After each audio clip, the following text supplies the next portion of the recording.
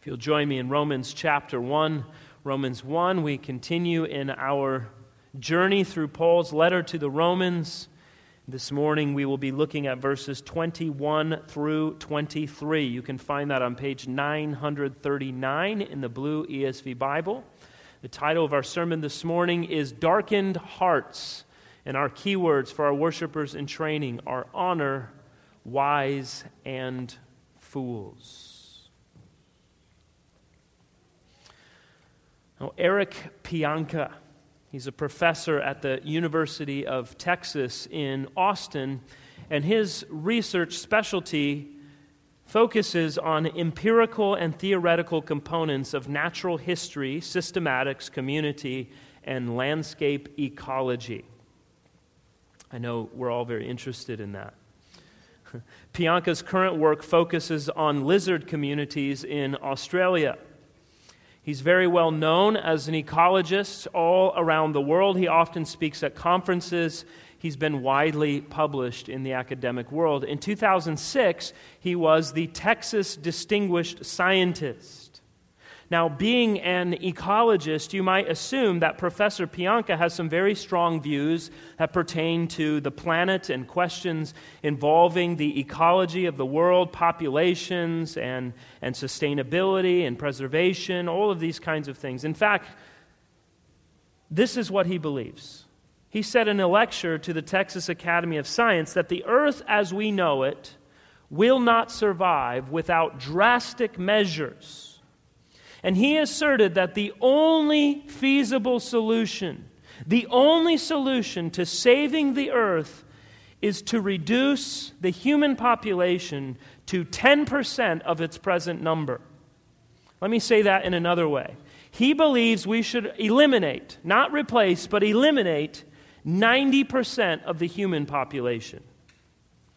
In his lecture, Pianka provided various scenarios that could all work to bring this about, to eliminate this vast number of people. But he settled on his favorite option, which he said was the Ebola virus. After praising the Ebola virus for its efficiency at killing people, he looked at the audience very seriously and he said, "We've got airborne 90% mortality in humans, killing humans. Think about that." He said it with glee. At the heart of his claim is that in order for the earth to survive, we must recognize that a global population of over 7 billion people is just too many. He said, "We've grown fat, apathetic, and miserable, all while leaving the planet parched." And so the solution was a 90% reduction in humans. Lives, he said, that are turning the planet into fat human biomass disease. And disease will control the scourge of humanity. We're looking forward to a huge collapse. Now, hopefully you hear that and you hear the musings of a crazy person. But the difference between Pianka and many of the people that live and work all around us is that he is simply saying the quiet part out loud. In fact, after Pianka gave his initial lecture, he was invited to do this elsewhere, and he has gained a growing support base of people that began advocating for the saving of the world by killing off the humans as rapidly as possible.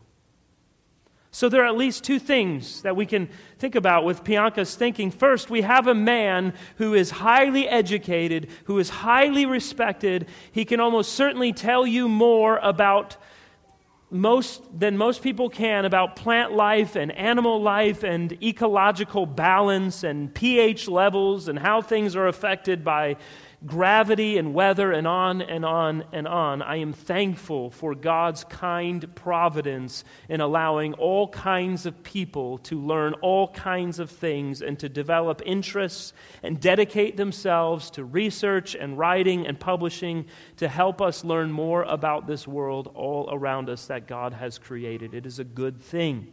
But what we see so often, and Professor Pianka is just one example of many that I could give, is that it is possible to be very, very, very smart, but to be an absolute fool. Intelligence and wisdom are not the same thing. Now also, I want to point out his primary concern. It's always interesting to me that people who advocate for things like Darwin's idea of the survival of the fittest, of the strongest surviving, are also people who seem far more concerned about plants and animals and air and water than they care about human beings. But I thought that was the aim. I thought that was what we were supposed to acknowledge and be content with, that the strongest, the most powerful among us would rise to the top and everything else would eventually die off. It's just nature, so what's the big deal? And yet, men like Pianka think we're better off saving the earth than we are preserving human life and providing mankind with the benefits of the earth and its bounty. They care more about the planet than they care about the people on the planet. And Pianka makes very clear that he's just as happy to see all of the people go away. I would assume, however, that he doesn't want to be included in the 90%. Just a hunch. Now, ideas like this are patently ridiculous, but they shouldn't surprise us, should they? The world is filled with smart fools who spout off all kinds of nonsensical ideas about all kinds of nonsensical things. But remember what the Proverbs teach us. Fear of the Lord is the foundation of true knowledge, of wisdom. Those who have suppressed the truth of God, the truth of God's Word, the truth of God that is abundantly clear to them, we saw in the Scriptures last week, will always find ridiculous, nonsensical things to say and to believe. I am sure that Professor Pianka is a whole lot smarter than I am, but I am also 100% certain that he is a foolish man who despises true wisdom. The Bible provides an abundance of statements like this, reminding us over and over and over again that the only source of true wisdom is the Lord Himself. And the result of not seeking the wisdom of God is that we show ourselves to be fools and we become idolaters. So this morning, as we continue to look at Paul's letter in chapter 1, in verses 21 through 23, we pick up from where we left off in his argument last week. Remember, in verses 18 through 21, Paul reveals to us that the wrath of God is coming against all ungodliness and unrighteousness, and our hearts are naturally inclined towards scamming ourselves and trying to scam others when it comes to the truth that has been revealed to all of us. The truth is abundantly clear. It is revealed to us by God in nature itself, and yet we suppress the truth in our unrighteousness.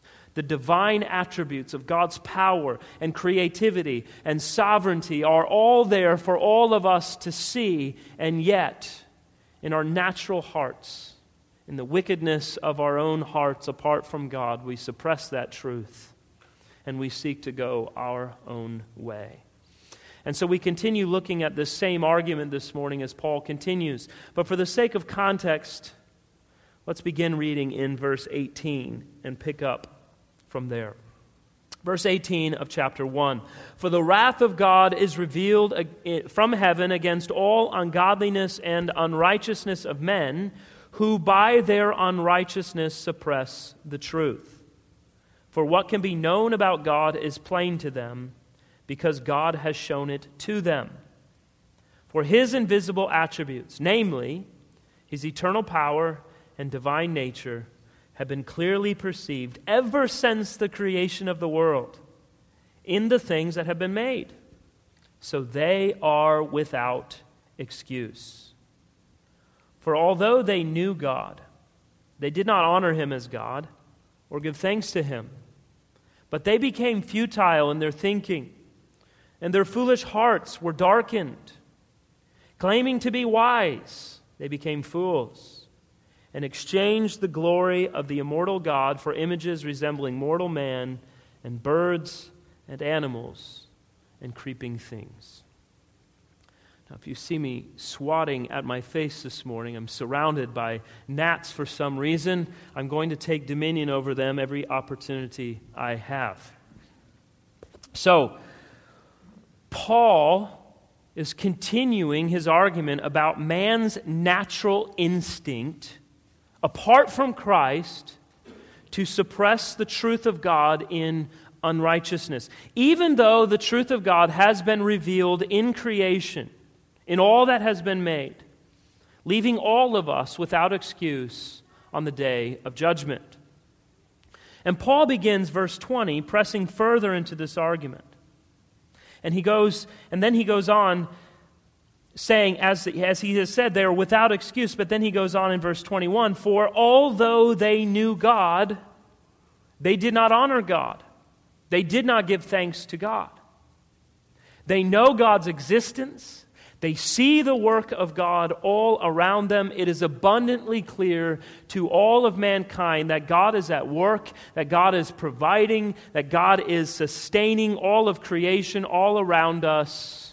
And yet man in his sinfulness neither acknowledges God's existence and power nor gives thanks to Him for all that He is and all that He does. This is the greatest of sins. To not glorify God is the greatest of sins. What is our purpose? What is our chief end? What is our great meaning in life? To glorify God and enjoy Him forever. So what is our greatest sin? To not acknowledge God as God, but to go our own way. The consequences of not acknowledging God, the consequences of not glorifying God are grave. And so Paul is going to show us at least 4 things that happen when we fail to honor and give thanks to God. And so the first thing we see is that when we fail to honor God, our thinking becomes empty. You see this in verse 21. They became futile in their thinking. In other words, their minds, their thoughts were empty and vain and useless. One of the greatest blessings of God is that He gave us minds to develop and to learn and to grow and to be educated and to think and to be creative and to imagine. It's from our minds that the wonderful gifts of God that are produced through man originate. Our art, our music, our poetry, our literature, our sports and recreation, new food and drink, and the beautiful ways they're prepared and plated. Think of all of the things that we have and how creative man has had to be in order to create them. Have you ever wondered about something as simple as a cup of coffee?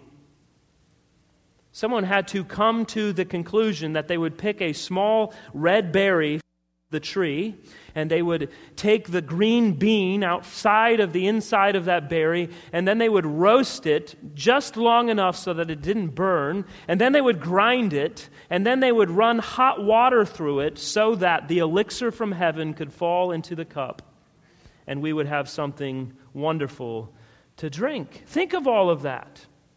This is something that naturally occurs, a gift from God. And man has used his imagination and his creativity given to us by God in order to do that. And just think of all of the other things that God has created through His people and through the people of the world. Think of all of our advances. Even in the last 10 to 20 years, the advances in technology and science and medicine.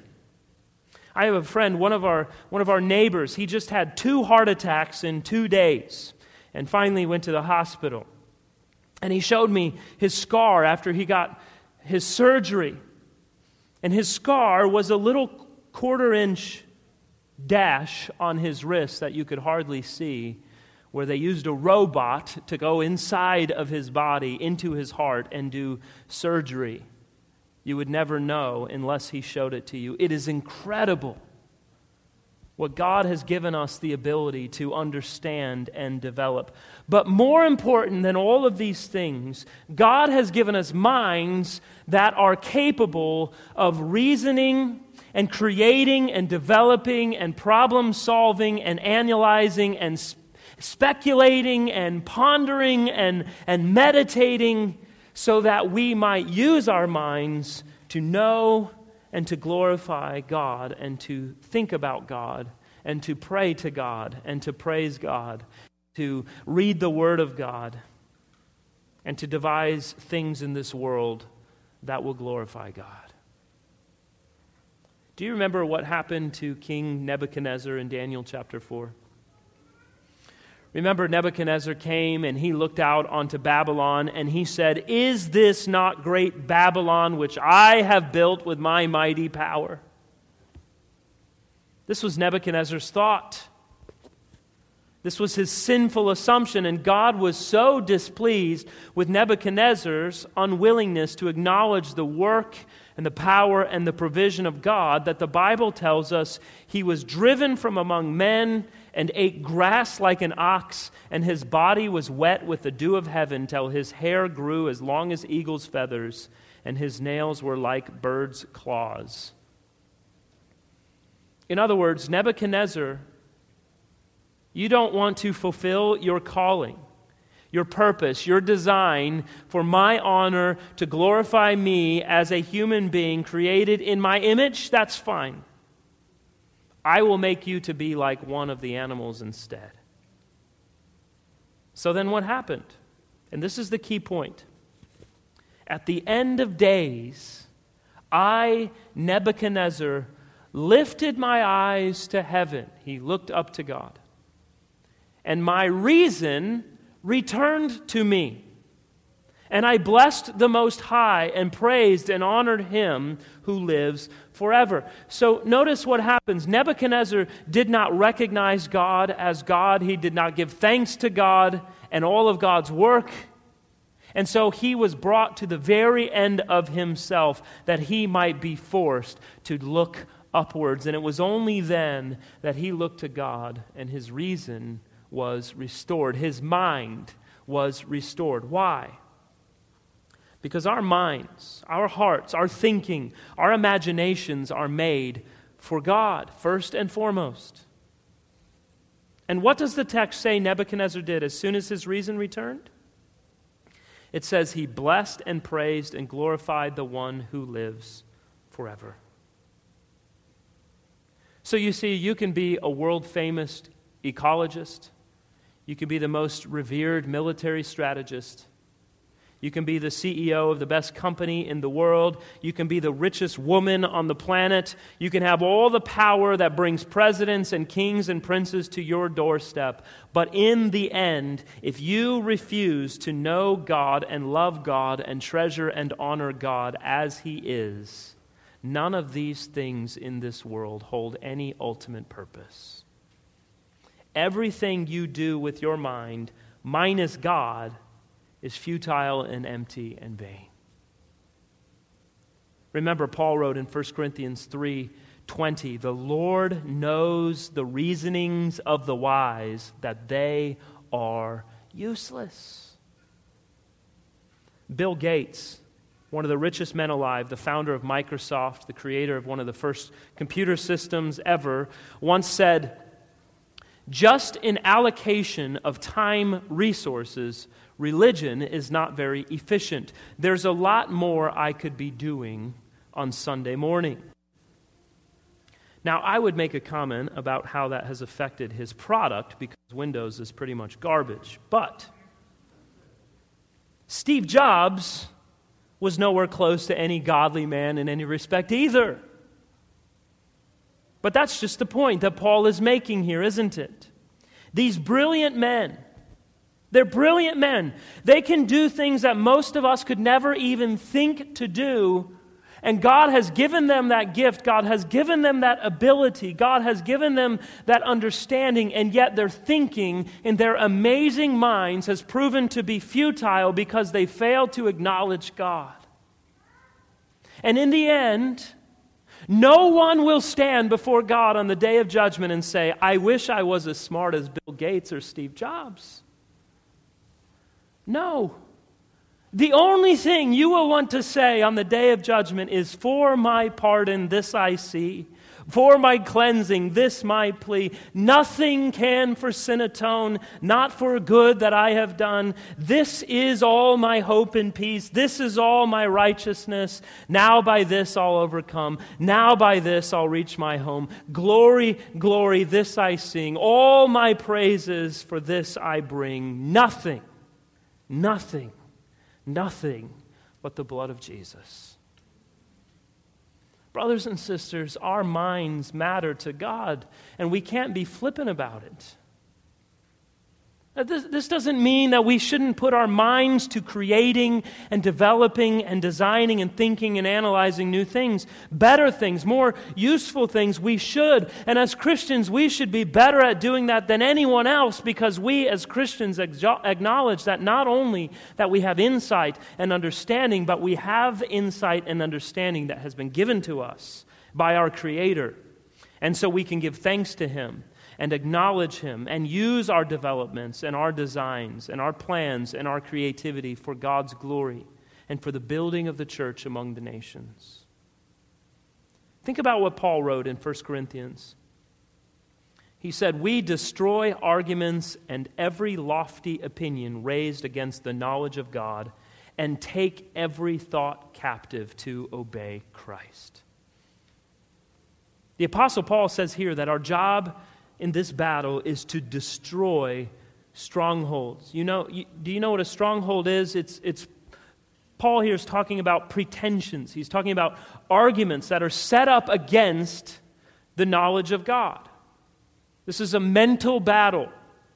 This is an intellectual battle. He says, destroy these strongholds in your mind. Their worldviews, ultimately, is what he's talking about. Things like atheism and agnosticism and Darwinism and secularism. Any kind of stronghold that people set up against the knowledge of God. And so what are we to do instead? He says, take every thought captive to obey Christ. Take every thought captive. Bring every thought into submission. Make every thought obedient to Christ.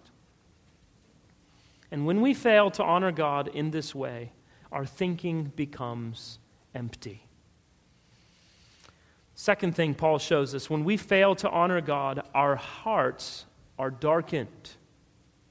Look again, the end of verse 21, and their foolish hearts were darkened. Now, this is significant because heart, when used in the Bible, is a comprehensive term, and it talks about all of man's faculties. So not only does their mind, their thinking become futile and worthless, but the moral judgment is darkened as well. How is it that an ecologist can conclude that 90% of the human population needs to be eliminated? Well, in the same way that a tyrannical maniac concludes that the Holocaust is justified, in the same way that our nation can legally support over 60 million abortions since 1973, in the same way that terrorists can take down buildings with airplanes with thousands of people inside, in the same way that a man can go into a church and start shooting people as they worship God, in the same way that you and I can have all kinds of angry, lustful, idolatrous, covetous thoughts and desires in our own hearts. Because only the glory of God can give light to our sinful hearts. You and I have the capacity for monstrous evil. And if you think otherwise, you do not understand the reality of the human heart and our depravity. We tend to think of ourselves, we all want to think of ourselves as good people. As people who would never do anything too terrible, too sinful, too awful. We see school shootings and terrorist bombings and genocide and on and on and on, and we ask, how could somebody ever do that? I would never do that. But you would. You could. were it not for God's restraining hand, were it not for God mercifully keeping you from acting out the murderous desires of your heart, you would do it. Speaking of smart fools, Friedrich Nietzsche once wrote, "I have often laughed at the weaklings who thought themselves good because they had no claws." You know what? He was right. Oftentimes, people mistake their weakness with unwillingness. But given the right amount of power and influence and the hand of God's restraint lifted from us, we all have the very same capacity as Stalin or Pol Pot or Mao or Lenin in our hearts. Any one of us could become the next Bernie Madoff or Jeffrey Epstein or Charlie Manson. Don't mistake your lack of claws for your lack of evil intention apart from Christ. Do you see how our depravity, do you see how our darkened hearts make so abundantly clear our absolute need for the Lord Jesus Christ?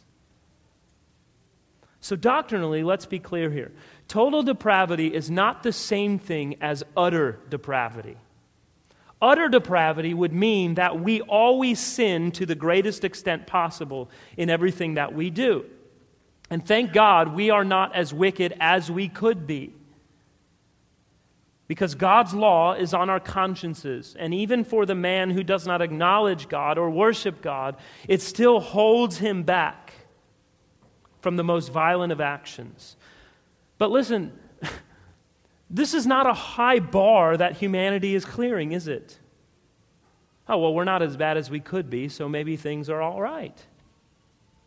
Ultimately, the fact that we are totally depraved still means that we are very bad off, because our standing in the world means that we are at enmity with God.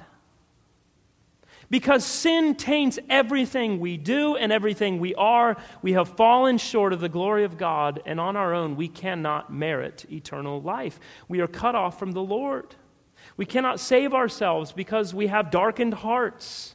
Think of what happens. We fail to honor God. We suppress the truth of God. We fail to glorify and acknowledge God, and we have no heart for the Lord Jesus Christ. So what happens? Well, the void must be filled somehow. If Christ does not fill my heart, something else will. Think of playing in the beach sand, and you dig a hole as the tide goes out. You can dig and dig and dig, as deep as you want to dig. But if you do not fill that hole with something else, as soon as that tide comes back in, the hole will fill with water, and eventually it will all go back to sand. And so it is with our hearts. In our own efforts, we can try to dispel the darkness. We can try and offload evil.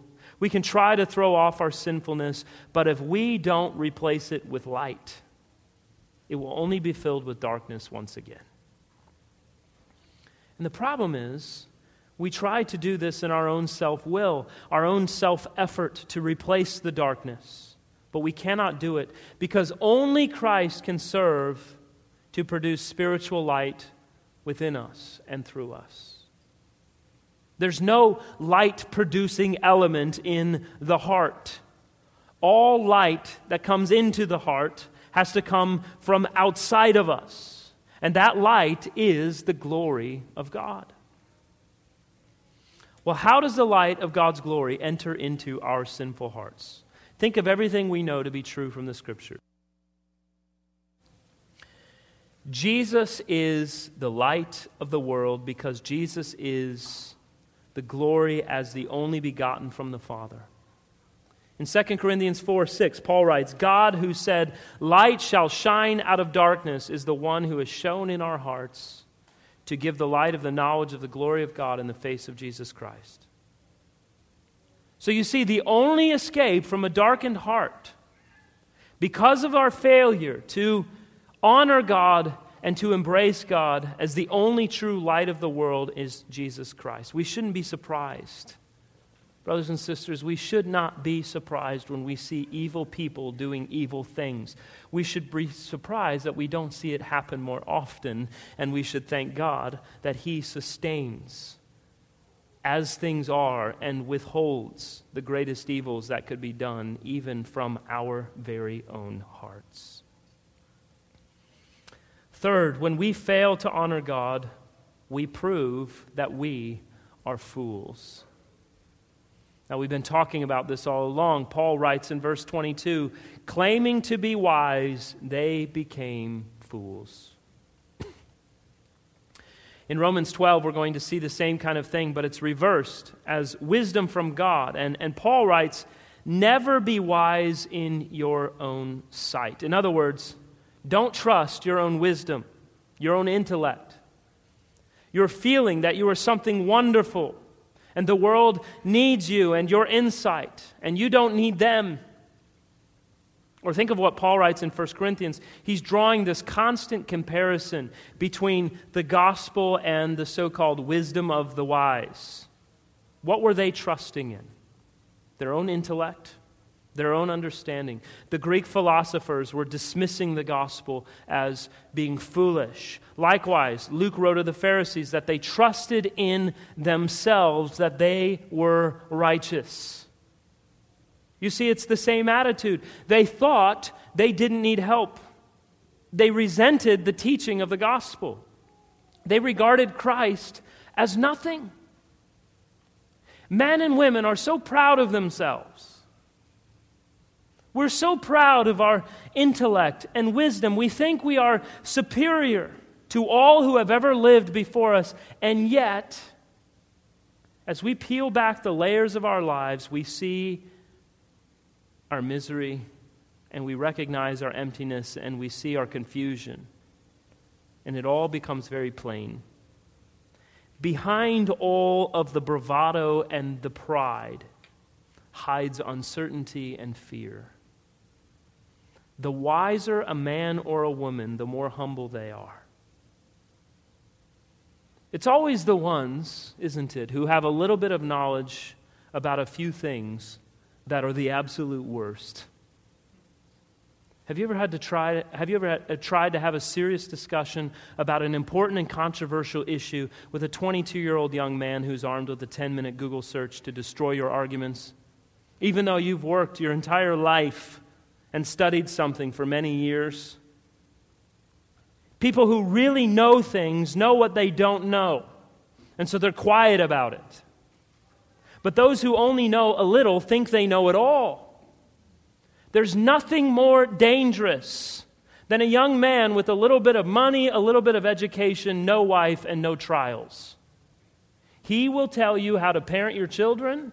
He will tell you how to treat your wife. He will tell you how to do your job. He will tell you how to worship God. And Lord help him, if he's not a Christian, there is no end in sight. He is the very definition of a fool. The Bible uses many terms in describing sinners, but fool is the one the Bible uses most often. Think of Jesus' parable to the rich fool. A boasting young man who thought he was so clever and so wise, but the Lord exposed him as nothing more than a fool.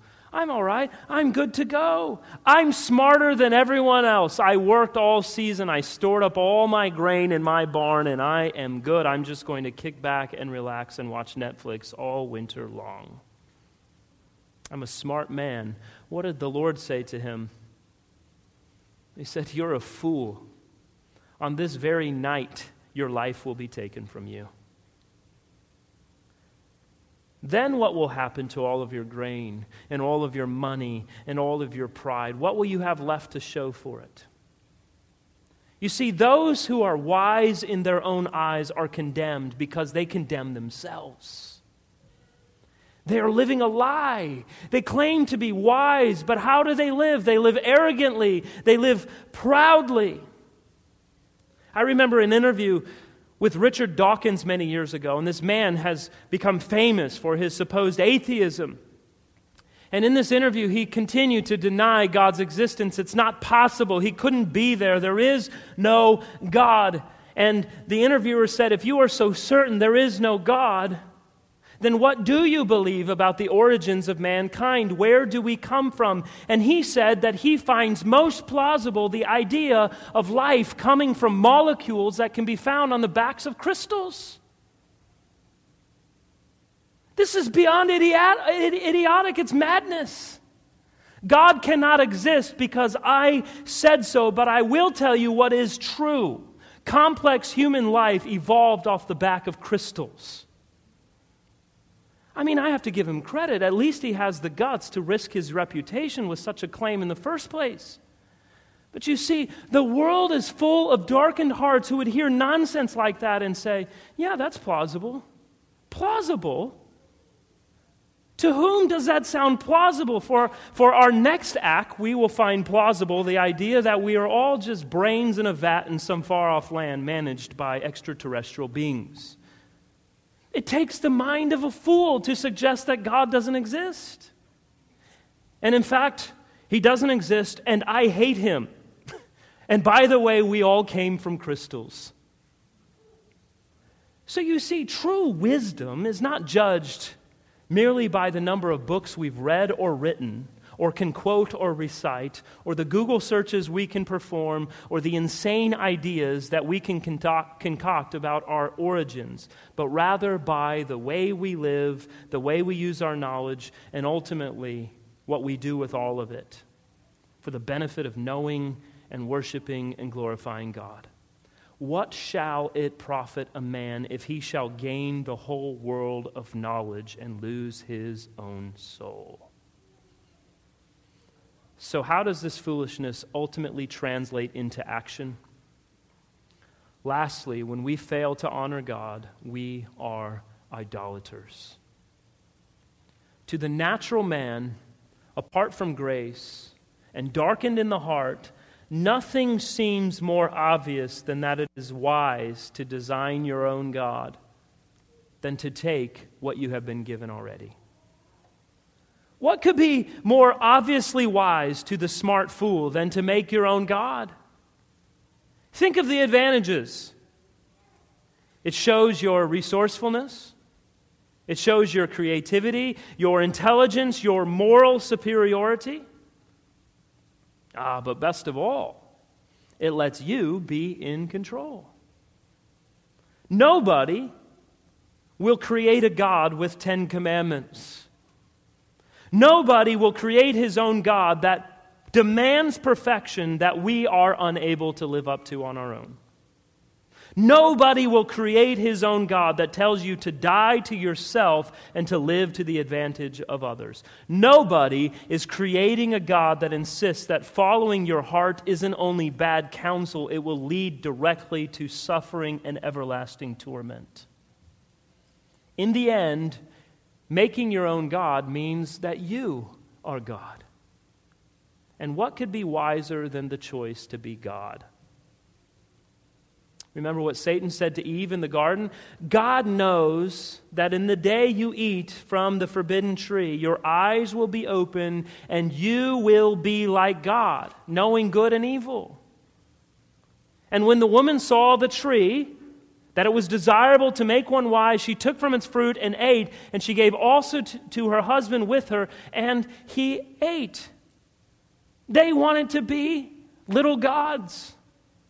And this is the way it was from the beginning, and this is the way that it still is today. If you want to assume the role of God in governing your life, you will believe that idolatry is the wisest thing that you can do. But Paul is showing us very clearly that it is foolish to create your own God and to be your own God. It is foolish to lean on your own understanding. It is foolish to be led by your own sinful passions and fleshly desires. It is foolish to exchange the glory of God, the glory of our immortal God, for images resembling mortal man and birds and animals and creeping things. Think of that. You think it's more wise to worship a bird than to acknowledge the existence of God? Next thing you're going to tell me is that we began on the backs of crystals. Think of the foolishness. God No, you can keep him. I worship reptiles. I worship amphibians. I worship fish. You see, Paul is emphasizing the infinite difference between what we are trading away in the all-glorious, all-powerful, all-knowing God of the universe for dirty, nasty birds, for trees, for sticks. And notice something in how he writes this. I saw this a few years ago. I learned this from John Piper. He was talking about this, and I think it's a fascinating insight into what Paul is showing us here. Notice, he says, man himself is already, we know already from Genesis 1:27, that man is created how? In the image of God. He's not God, he's created in the image of God. But that is not what the exchange of God gets, is it? We don't get man when we exchange God. No, we get images resembling mortal man. It is an image of man, right? Well, no, not even that. Look, it's an image resembling mortal man who is himself an image of God. So what is Paul doing here? He's showing how far away from the true God we really get. It's what he always does. He's piling his description. So Paul is showing us that what we trade God away for is a copy of a copy of a copy of God. Do you see it? When you exchange the glory of God, even for man, the greatest thing you can think of yourself, not to mention the animals, you are exchanging God for a copy of a copy of a copy. For the image of God drawn into an image that resembles man. You can have the original Mona Lisa. It is yours. But you think, you know what? I don't want that. I'll just get a postcard in the gift shop. No, you know what? Actually, I'll just have my kid draw it for me. Now, friends, I know that for some of you, all of this sounds like we're going overboard. That I've really jumped ship here and I'm just coming down hard on people because they don't believe in Christ. But I'm merely reminding all of us what we know inherently is true. But we suppress that truth in unrighteousness. Without God, there would be no atheists because there would be no God to conceive of or discuss. And so I hope at the very least you can recognize our inherent tendency to suppress what is true, to attempt to trick ourselves and to attempt to make ourselves look like something other than what we are. But be warned, to not honor Christ is to become futile in our thinking. It is to have our hearts darkened. It is to claim to be wise and yet prove ourselves to be fools. It is to become idolaters. But friend, I want you to know that there is a way to set your mind and your heart on what matters in this world. To have the light of your Creator shine brightly in your heart that you might know what true wisdom is. To worship not yourself and not the things of this world, but the one who knows you, the one who made you, the one who sustains you. Don't settle for a copy of a copy of a copy. You can look to Christ and live. You know, the reality is that all that we've looked at this morning is true, not only of you, but of me and everyone else who has ever lived. And yet, God still demands perfection in the fulfillment of His law. And so, what do? Well, the Bible tells us, we saw it last week, we are without excuse. We have no hope on our own. So what do we do? Well, God has made a way in the Lord Jesus Christ. That Jesus Christ fulfilled the law because we couldn't do it. And so He did it on our behalf. Jesus Christ went to the cross and died the death that we absolutely deserve. Because our thinking is futile and our hearts are dark and we are foolish idolaters. And so Christ died in our place that we need not suffer the wrath of God. Jesus went into the grave and took on death. And he died that death and then rose again 3 days later to conquer that death, that you and I need not experience the death of the grave, but might simply fall asleep in the Lord and wake up in the arms of Christ. And you too, if you do not know Christ, if you do not love Christ, you too can come to know Jesus Christ by faith, and he invites you. He calls on you to come to him and buy his riches without money. He offers them freely and joyfully to you if you come humbly by faith to him. And so would you come to Christ? Would you come to know Christ? Would you come to lay down your idolatry, your darkness of heart, and your futility of mind, that you might worship the one true and living God?